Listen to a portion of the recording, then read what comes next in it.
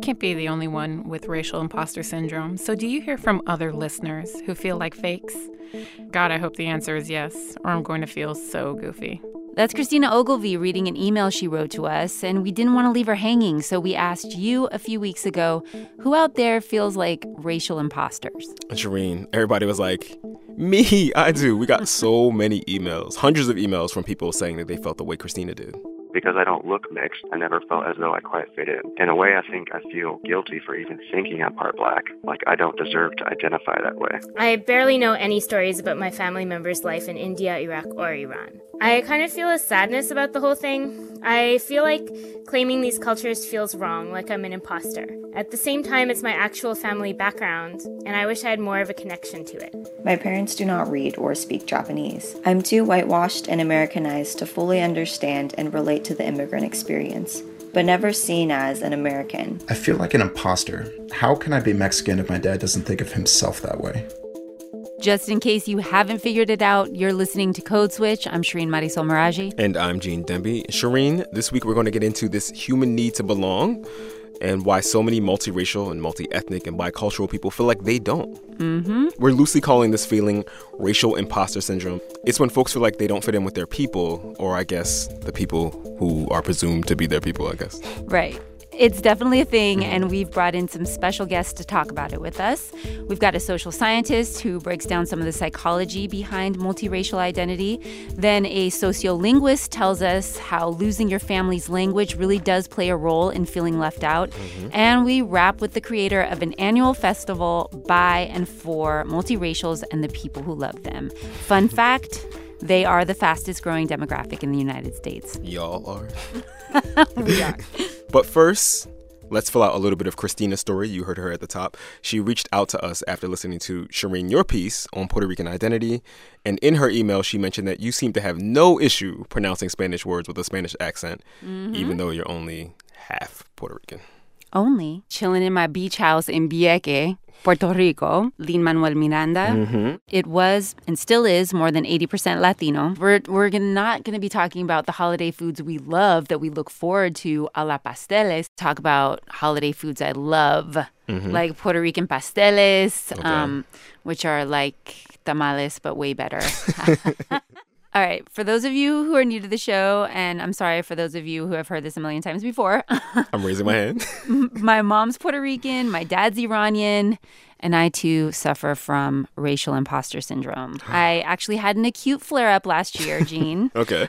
I was planning my wedding. I wanted to add some Persian elements, but I was like warring inside my head. I felt like it would be wrong to do that because I don't speak the language. I'm not that close with that side of my family. Anyway, I was really struggling with this phony feeling so many people wrote to us about, like I had no right to claim this part of who I am. And, you know, for those of you who listen to the show, I'm definitely much more rooted in my Puerto Rican-ness, my Boricua-ness. So, yeah. So what did you end up doing at the wedding? I did it. Did you end up like... I went Persian. And you like mispronounced all the... Oh, I did it all wrong. the Farsi words. But unlike you, Shireen, Christina feels like a fraud when she pronounces the Spanish words the right way, even though she's also, like you, half Latina. My dad is Afro-Panamanian, but he moved to the States when he was 12. So he's like the only one of his family who has no accent. He actively tried to lose it. So he's one of those immigrants, right? And then my mom is 100% like so German. She's from Sweden. So German, she's from Sweden? Does that mean she's like really, really, really white and blonde? That's what I'm imagining. So I need to like give you some more context here. So she has an Afro-Latino dad. She's a German mom. And in middle school, her dad moves the family back to the States, which left Christina this racially ambiguous kid who spoke very formal German, trying to make sense of where she belonged with her friends and peers. So when she got to college, she started trying on different identities to see which of those might stick. Oh, I've done that. Have we all? I joined the African American Students Association first, and I didn't feel comfortable there. Why not? Because they were closed meetings. At the time, I was like, well, if my mom can't come, stop. I didn't understand the need for having a safe space, basically, at the time. And I honestly just didn't feel like, it felt performative. It felt performative for you. Yeah. I felt fake. I felt really fake. But, you're sitting there, you're trying to find yourself. And so, it's like I went looking there. Not going to happen. I went looking with the Latinas, and I found a bunch of, like, lifelong friends. It was awesome. But, again, it wasn't me because I don't speak Spanish. Well, very little Spanish. So everything I know is from like music. So let me ask you. I mean, this is a question I'm curious about. What would feel authentic to you? One of the most comfortable places that I feel is I have a friend, Michelle, and she's Black, and she is just as nerdy as I am. Like, literally, we're texting about the new Thor trailer. I'm so excited. I'm so excited. So that is a space that feels really comfortable to me. POC nerds, that is going to be my most comfortable place because I don't have to watch what I say because I do make a lot of LOL white people jokes. But then I'm also like, always talking about some nerd stuff, and that is, I think, where I connect with people now. So a lot of what Christina said about how she feels like a fake was echoed by this psychologist I talked to. Mm-hmm. Her name's Sarah Gaither, and she runs the Identity and Diversity Lab at Duke University. That sounds fun. Oh, yeah. I want that job, actually. Me too. Her work focuses on why it's so hard for multiracial and biracial people to develop a real sense of self, a real sense of belonging. And her work is very personal to her. Yes, I am what they call a me-searcher. So I myself am biracial. Outwardly, I look very white, but my dad is Black, my mom is white. And that's made me very interested not only in how race is perceived, but once you learn something about someone from an identity angle, how does that knowledge impact your behaviors toward that person or your expectations you might have? And so myself, not ever fitting into the Black community, at least physically, has really led me to focus a lot in my own work about this trouble of belonging that a lot of multiracial individuals tend to face in our society. We got hundreds of emails from listeners about something we are calling racial imposter syndrome here on Code Switch. And that's where someone who's mixed doesn't feel like they can truly claim either identity. Where do you see this pop up in your research? I think this falls in line with this basic need to belong that really stems from a lot of the stuff that I focus on in the lab. We all want to belong to certain groups. And when a mixed race person is constantly struggling across every context of their life to be white enough or Black enough or Asian enough or Latino enough, that creates a sense of imposter syndrome or this extra need to try and belong to these groups. Being constantly told that you never fit in to your respective racial backgrounds really does make you feel like a fake person. It makes you feel like you don't have a family, you don't have a group to call your own. I carry around a family photo in my wallet every day of my life to sort of prove to people that I have a Black father. Really? So there's these experiences that we all have within the community that I think causes a sense of imposter syndrome to a certain extent. And what we know from a lot of research to date is that multiracial people tend to face the highest levels of social exclusion compared to any other racial or ethnic group. They're excluded twice as often.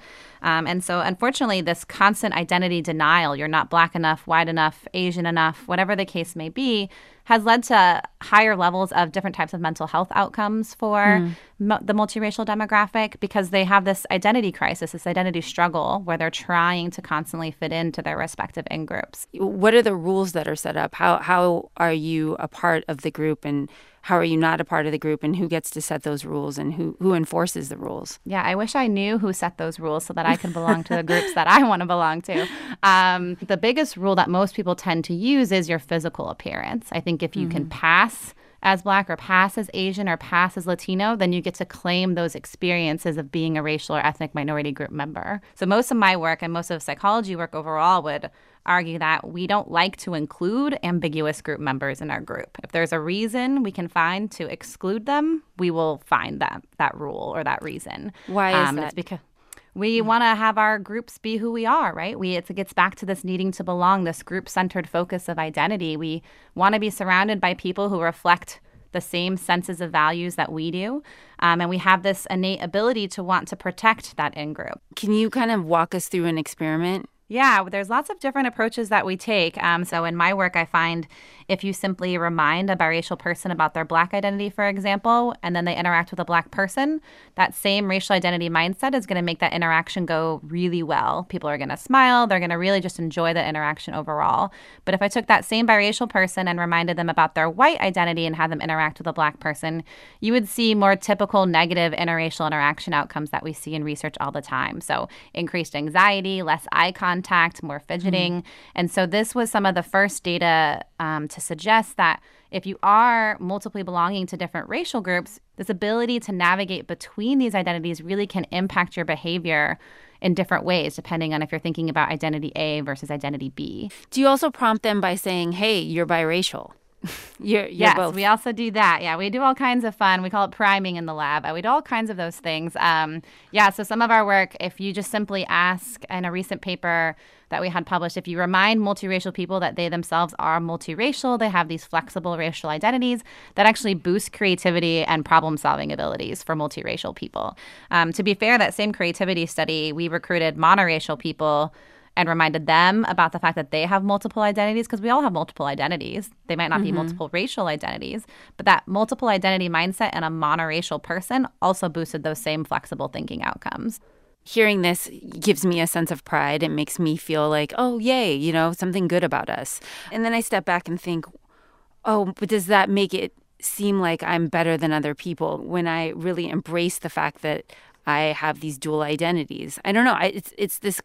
I'm having it's a psychological warfare in my head. Yeah, no, it's a struggle. I mean, that gets back to, mixed people on average wanting to fit in with whatever those groups may be and not wanting to have to constantly compare themselves to other groups. What's really unique, I think, about the multiracial experience is the fact that they've always existed in our history. We've always had mixed race people, but it isn't until very recently that the mixed race community overall has been a little prouder in being able to claim those types of identities. There's this exotic kind of view of multiracial people as well, and that makes talking about this group a little awkward for some people at some times. So whenever it's brought up as our multiracial is this magical super being or this ability to bridge racial divides, I definitely don't think that they're an end-all be-all solution to all of the racial disparities and inequities that we have in our society. But what I do think is that mixed race people as a group really do push our boundaries and what we think about race in a new direction. Our society is really fixed in thinking you can only be one thing at a time. Sarah, thank you so much for being with us on Code Switch and sharing your research with us. Thank you so much for having me. It was really fun.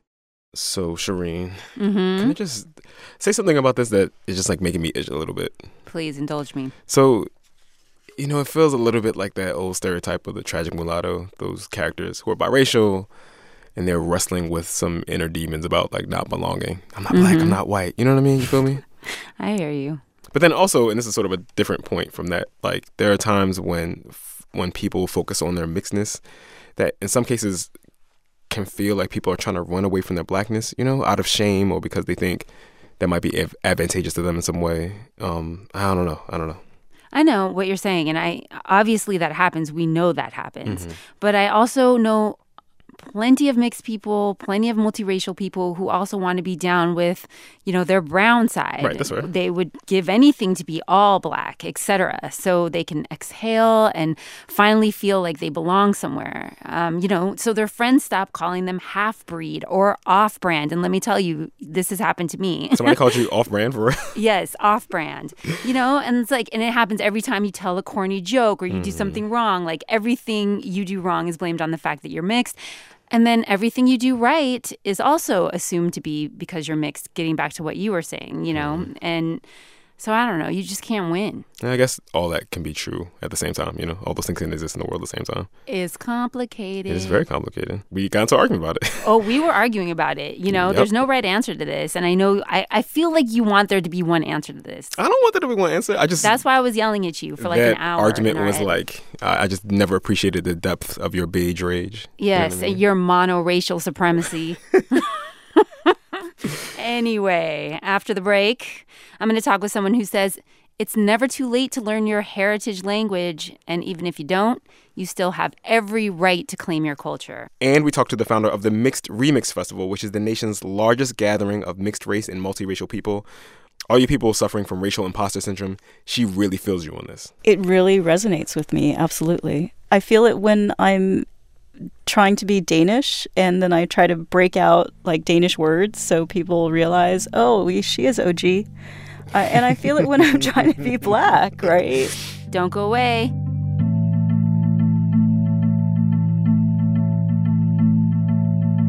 Support for this podcast and the following message come from Ben & Jerry's, a B Corp committed to using the power of business to advance progressive social change.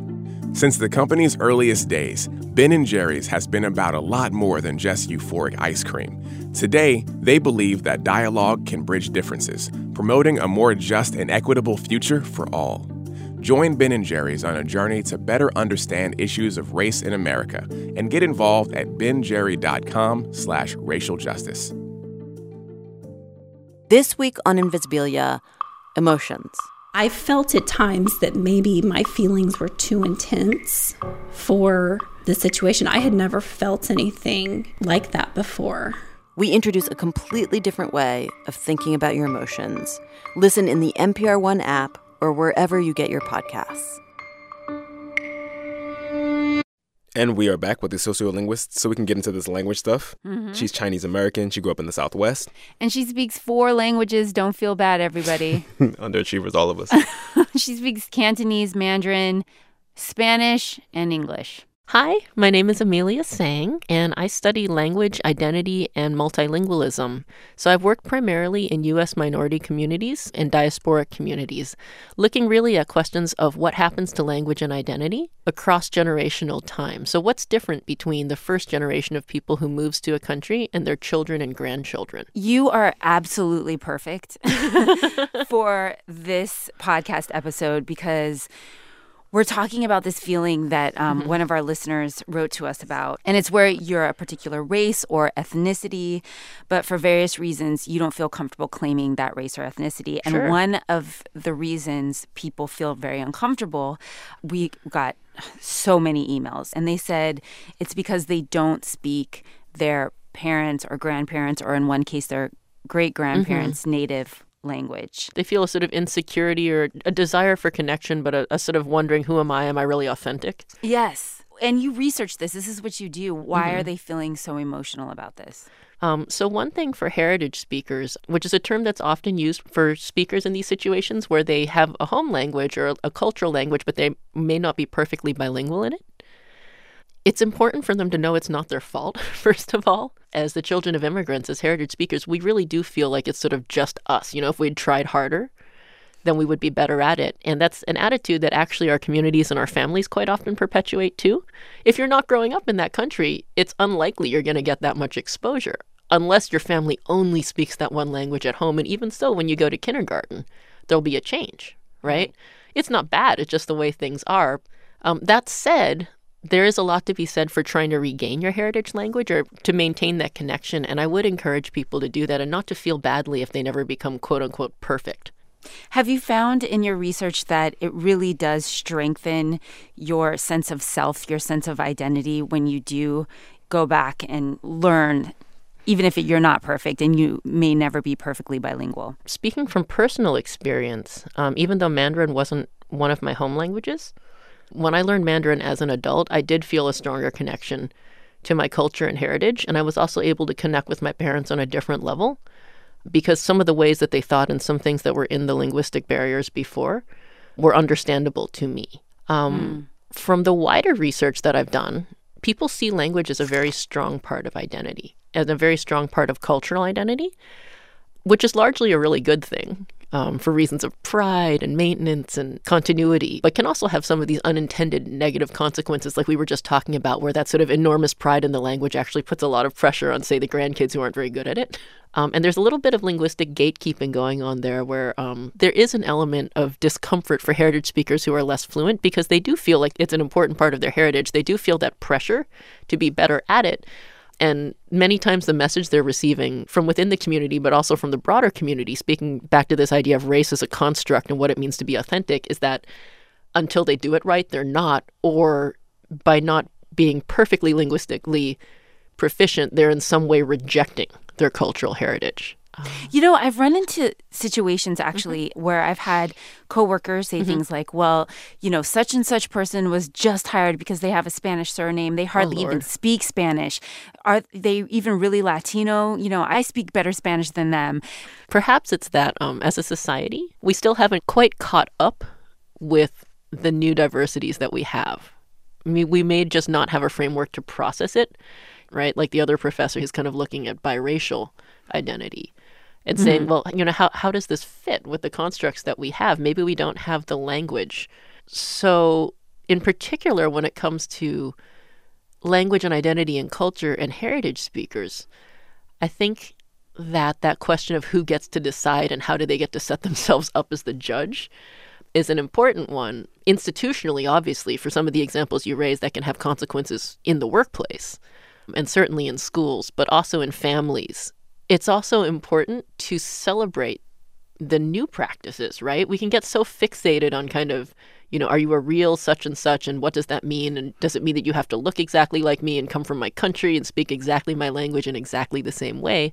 But we should also be recognizing that when people go to a new environment, they're going to be different. They're going to change and adapt and come up with new hybrid processes that conserve these connections with the home culture and language, but also blend them in new combinations and come up with new ways of being. And that's something which is quite wonderful and creative and should be celebrated and acknowledged, as opposed to being sort of constantly put down as a not enough kind of thing. I feel like this was a therapy session and I owe you money. Nah. Does that make sense? No, it really does. It's really good. Be yourself and own your own experience, because it is distinct and unique. But also know that you're not alone. Many, many, many other people over the years and right exactly now in this moment are in the same situation, trying to figure out, who am I? Where is home? Am I doing it right in a sense? Also, other people may set themselves up as judges, but you don't have to take that on board.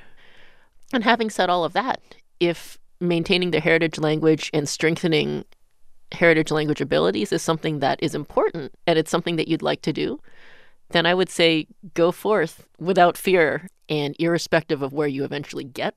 That's great, but it doesn't change who you are. Well, thank you so much for being here and talking about this with us. Thank you. I really enjoyed it. That was Amelia Tseng. She's a sociolinguist at the Smithsonian and American University. One thing both Amelia and Sarah said was that even though being multiracial and multi-ethnic is certainly not new, we're still trying to figure out how to talk about it. Right, and talk about it amongst each other, right? It seems like you mixed up people are trying to figure out the language amongst yourselves, right?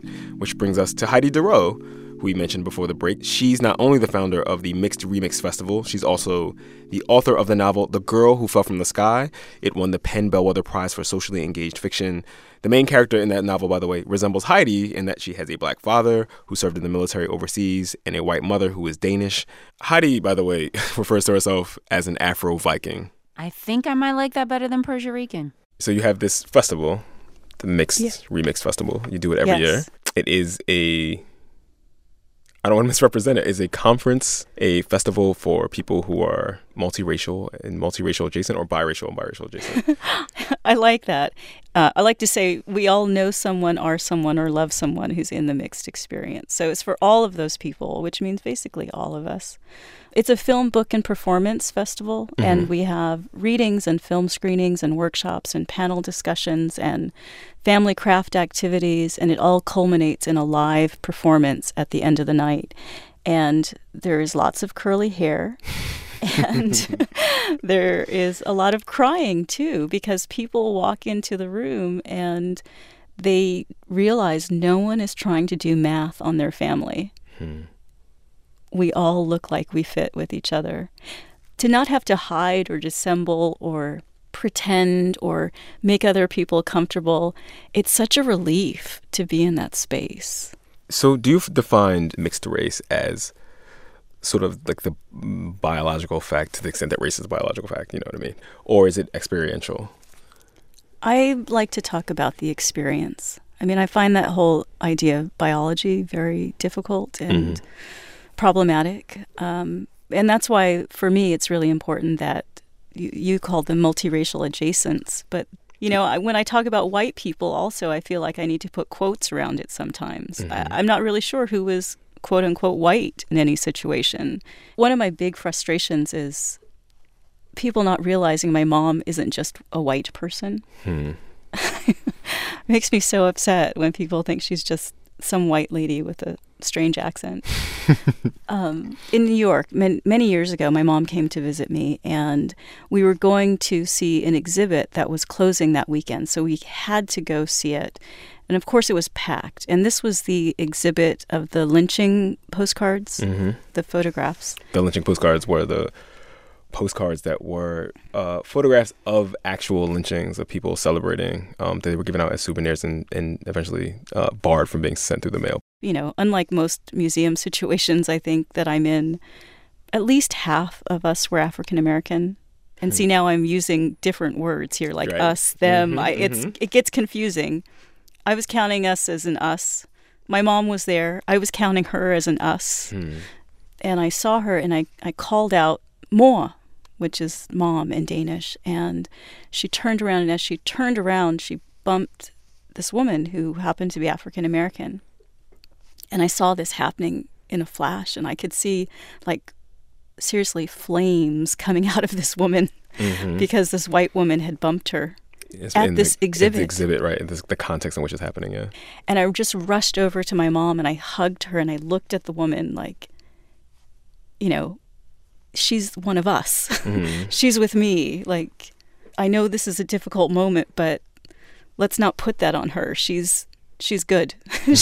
she's mine. I'm hers. Right. We're yours. We're all together. It's those kind of moments where I feel like I want somehow her identity to be known, to, you know, that she is a person who loves us, my brothers and me. So at the Mixed Remix Festival, when everyone's in the room, are people using different identifiers? Are they saying, you know, I'm biracial, I'm black, I'm white, I'm mixed, I'm like, how are people IDing? What we like to say is, I am a story. Okay. Right? That's really what we all are. We're not very attached to labels and boxes and being able to check something off that makes sense to other people. You get to be exactly the story that you are in all of its complication. Heidi Durrow is the author of The Girl Who Fell from the Sky and the founder of the Mixed Remix Festival. Thank you, Heidi. This was really fun. Thank you. Guess what, everybody? The Mixed Remix Festival is this week right here in Los Angeles, and it's commemorating the 50th anniversary of Loving v. Virginia, the Supreme Court decision that allowed people of different races to marry nationwide. And because Christina Ogilvie, who you heard at the top of the episode, is basically responsible for sending us down this rabbit hole. Muchísimas gracias. We thought we would let her take us home. And we do this thing every week where we ask folks which song is giving them life right now. So what are you listening to? Funnily enough, I'm listening to Bomba Estéreo, Fiesta. The CD is Amanecer, which means dawn. I had to look it up. I don't know what they're saying in this song. I know fiesta means party. I know cerveza means beer, but I just really like it.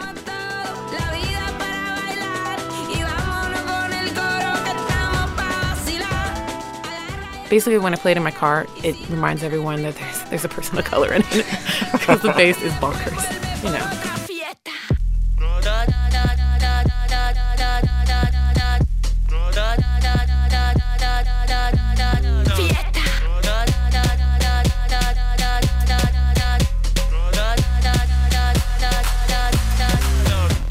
All right, y'all, that's our show. Follow us on Twitter. We're at NPR Code Switch. We want to hear from you. You can email us at codeswitch@npr.org. Subscribe to the podcast wherever fine podcasts can be found or streamed. Our producers are Leah Donnella, me, and Walter Ray Watson. Look at you. Hey. And we had original music by Ramteen Arab Louie. A special shout out to all of you, a couple hundred of you who shared stories with us via emails like the ones you heard in this episode, specifically Jason Skipper, Lisa Carmen, Dana Akashi, and Rob Dennis. And a shout out to the rest of the Code Switch team. We love you. Kat Chow, Adrian Florido, Karen Grigsby Bates, Maria Paz Gutierrez, and our intern, Aleli May Vuelta. This episode was edited by Sammy Yenigan and Steve Drummond. I'm Gene Demby. And I'm Shireen Marisol Meraji. Be easy. Peace.